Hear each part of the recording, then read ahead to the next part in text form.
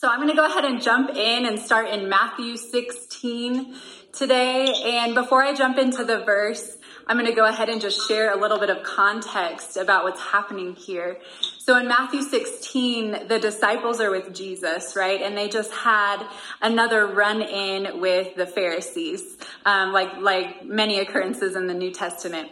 So they had a run-in with the Pharisees, and so Jesus is talking to the disciples, and he's saying, be on your guard, watch out for the yeast of the Pharisees. And what he's meaning here is the toxicity and, poisonous mindset of the Pharisees. And the disciples, it's so funny because the disciples here literally think that Jesus is talking about bread. They're like, what are you talking about, Jesus? We don't even have any bread. And I love that. I feel like the disciples are always a great reminder for you and I that we are in good company. When we're all in process, we miss the mark sometimes, and we all need the truth of Jesus to wake us up. But I'm going to go ahead and read Matthew 16 verses 8 and 9. And this is Jesus's response to the disciples here. He says this, "But Jesus, aware of this, said, 'Oh, you have little faith. Why are you discussing among yourselves the fact that you have no bread? Do you not yet perceive?'" And I'm just going to stop right there because when I was reading this question and this word perceive jumped off the page at me. Do you not yet perceive? And I felt God say this question is for you in this season. Do you not yet perceive? And so I went ahead and I just looked up the definition of perceive because I was like, this is something different. This is more than just seeing.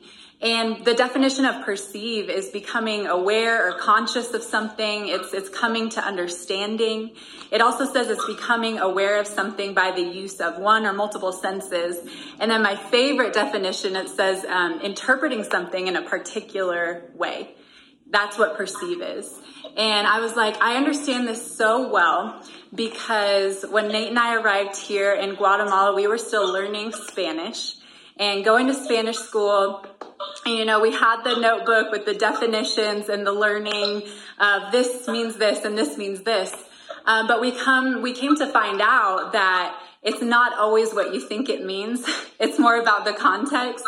And I remember when we first arrived here, we kept hearing this word and this phrase over and over again. Fíjate que, someone who speaks Spanish can write that in the chat. We looked it up and it meant something super normal, like take notice of.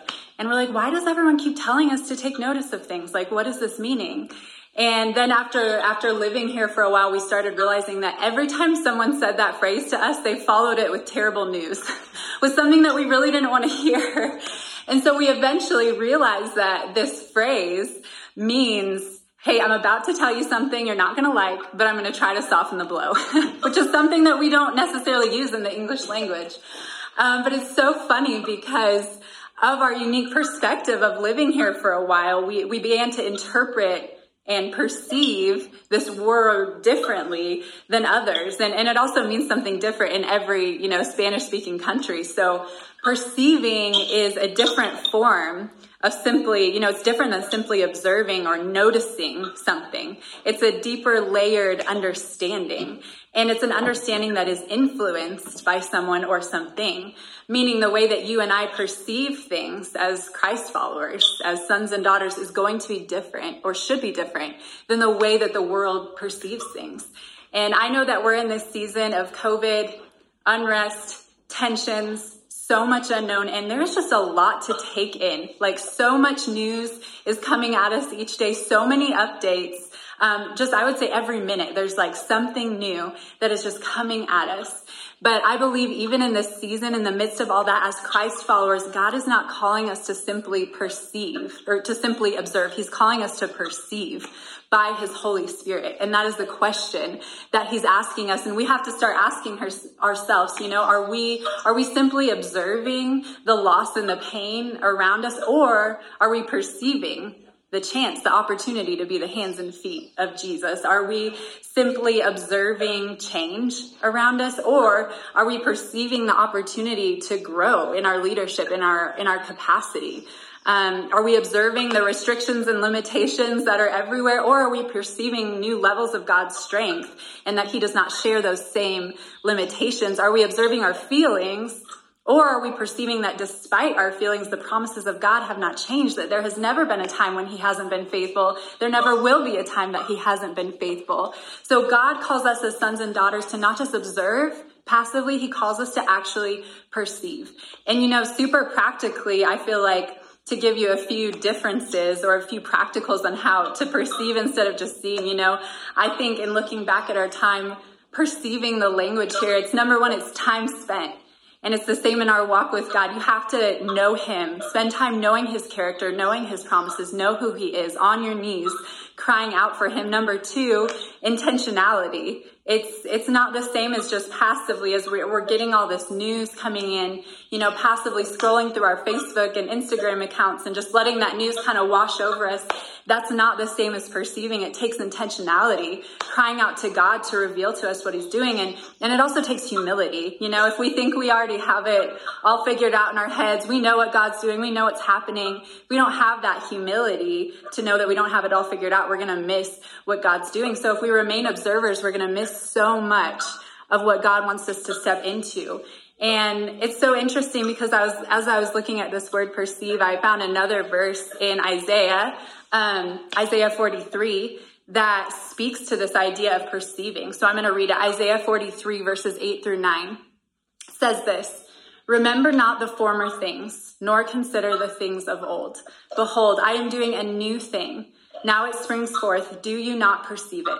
I will make a way in the wilderness and rivers in the desert." And I love this verse so much. Many of you have probably read this verse before, but just for a little context, what's happening here is God is speaking to his people, the Israelites, through Isaiah, and he's asking his people this same question that Jesus asked his disciples in the New Testament. He's saying, do you not perceive it? Can you not see and understand what I'm doing? And it's so interesting because in this exact time in Isaiah, the Israelites are not in a fun season either. They are in captivity under Babylon. They are oppressed. There is no freedom. And I know that for you and I in this season, a lot of us feel like so much has been taken from us, stolen from us, robbed from us. And, this is what they were feeling. They had everything stolen from them, down to their very identities, their families, and their culture. And as I was looking at this timeline, I realized that God was asking the Israelites, this question, do you not perceive, right before they were about to be released from captivity. This got me so excited because you guys know release is our word of the year as a church. And I just want to encourage you, just as Pastor Earl, announced this word release in January, it is just as true now as it was then. God is releasing. He's going to continue bringing release. But I just want to talk about verse 8 for a second. As a barrier, God says right here in the Israelites as he's speaking to them, there's a barrier to you being able to actually understand and perceive what I'm doing. And he says this in verse 8, "Remember not the former things, nor consider the things of old." And I think that's so powerful. God is saying, hey, I know if your eyes are fixed on the past, on former things, you're really going to miss what I'm trying to do right now. And it is so true with you and I, especially in this season, when we are fixed on what was, when we are fixed on 2019, when we are fixed on what should have been, we're actually putting God in a box and limiting, what we want to see and what he's able to do right now. And I truly believe in this season that the enemy, number one, is trying to keep us all distracted with all this information coming. But number two, he's trying to keep us fixated on what was and what could have been instead of what is. He's trying to keep us fixated on the old instead of what he's trying to do right now, because he knows that if our minds, our hearts, our eyes are focused in on what could have been, that we're not going to be able to discern and perceive what God is doing right now and the role that we play. And I know so many of us say, I can't wait for things to go back to how they were, to return to normal. And I'm totally guilty of this. I have said this. I just want my business to go back, my marriage to go back, my walk with Jesus to just be like it was. And, there's nothing wrong with reflecting, nothing wrong. We all miss people, and it's so important to believe for breakthrough, to pray for healing for our land. But what I'm talking about is a mindset shift, that the win and the goal is not to go back to what was. The win is to be in alignment with the heart of God and where he is right now, to perceive what he wants to do in all of us and through us in the middle of the season that we're in right now. So I encourage you, don't miss it. Don't sleep through it. Be here now. He's doing a new thing. And as I'm reading the scripture and God is talking about doing a new thing, new doesn't just mean different in this context. As you look at the meaning behind the words, new actually means better. It means better. It means unprecedented. It means wonderful, not just different. He's currently making a better way where there was no way. He's telling the Israelites, you know how faithful I was in bringing you out of Egypt? That was nothing compared to what I'm about to do. He's saying, I am doing a new thing. Not, I'm going to do a new thing after you're freed or after your circumstances changed. It's present tense. I am doing a new thing right now while you're in captivity, before your circumstances haven't changed, but you have to see it. You have to perceive it. And I just want to encourage you today, our current situation, our current circumstances, our observations are not clear indicators of all that God is doing. And even though our circumstances haven't changed yet, I promise you he is doing a new thing, an unprecedented thing. And maybe you feel stuck. I feel like so many of us have felt that, can't move forward, don't have enough energy or vision to move forward. Life and purpose is just on pause until further notice. I just want to speak truth over you and life over you today and remind you that God is currently doing a new thing in you, in your life, in your marriage, in your leadership, in your capacity, in your relationship with your kids, in your business, in your influence, in your walk with him. He is doing it right now. You do not have to wait. So I just want to encourage us all to press in, to perceive and understand on a deeper level that God is still on his throne. He is still working. His name is still being glorified, and you and I have a part to play.